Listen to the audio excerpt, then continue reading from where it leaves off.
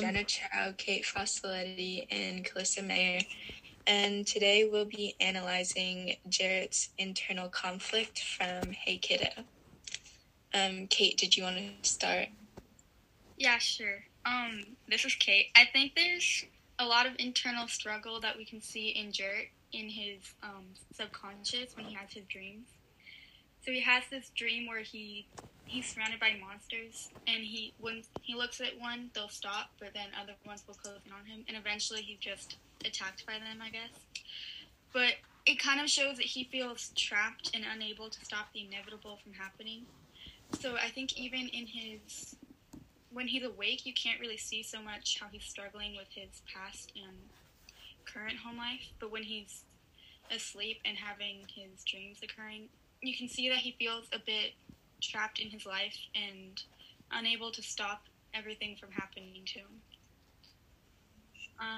Does anyone else have any thoughts on that?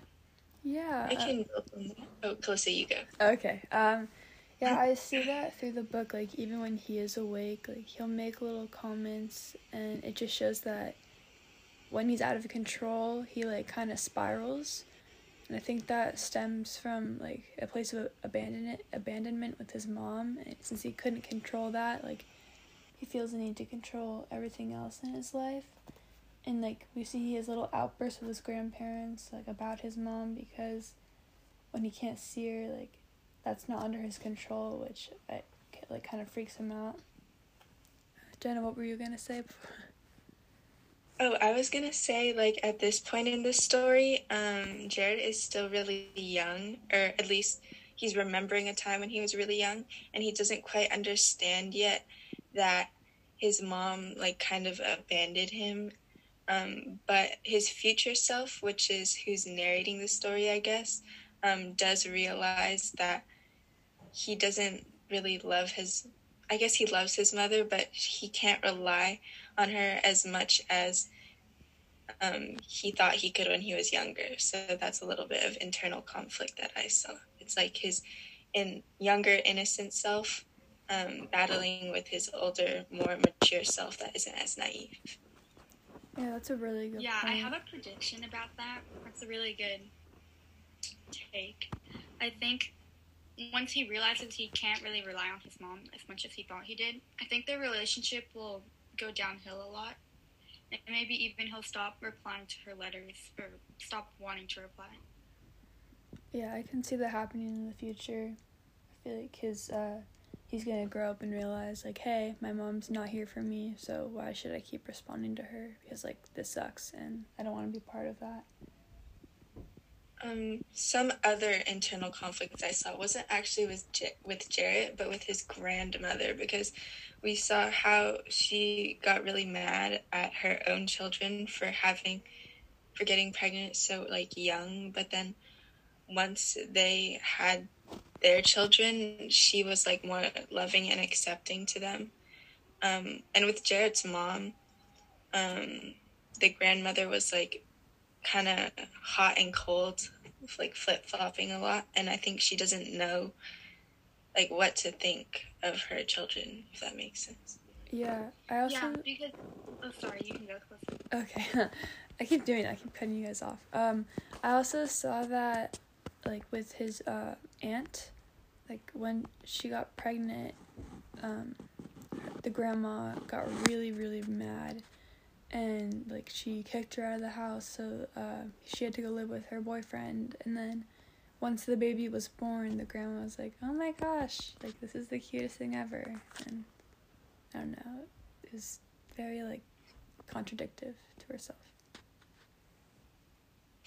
Yeah, like, she's stuck in her traditional mindset, but then she also still cares for her children. Mm-hmm. So I guess that's her internal conflict. But I didn't really like the grandmother. She was, like, the one character I was not fond of. I thought she was kind of nasty. Yeah, she was very controlling over her kids, and I feel like that's not what caused them to go downhill, but, like, it was definitely a factor in causing them to go downhill, because I feel like when kids are constricted, like the grandma constricted her kids, like, they rebel in any way they can. And, Jarrett's mom ended up with the drug addiction, and she got pregnant at a young age.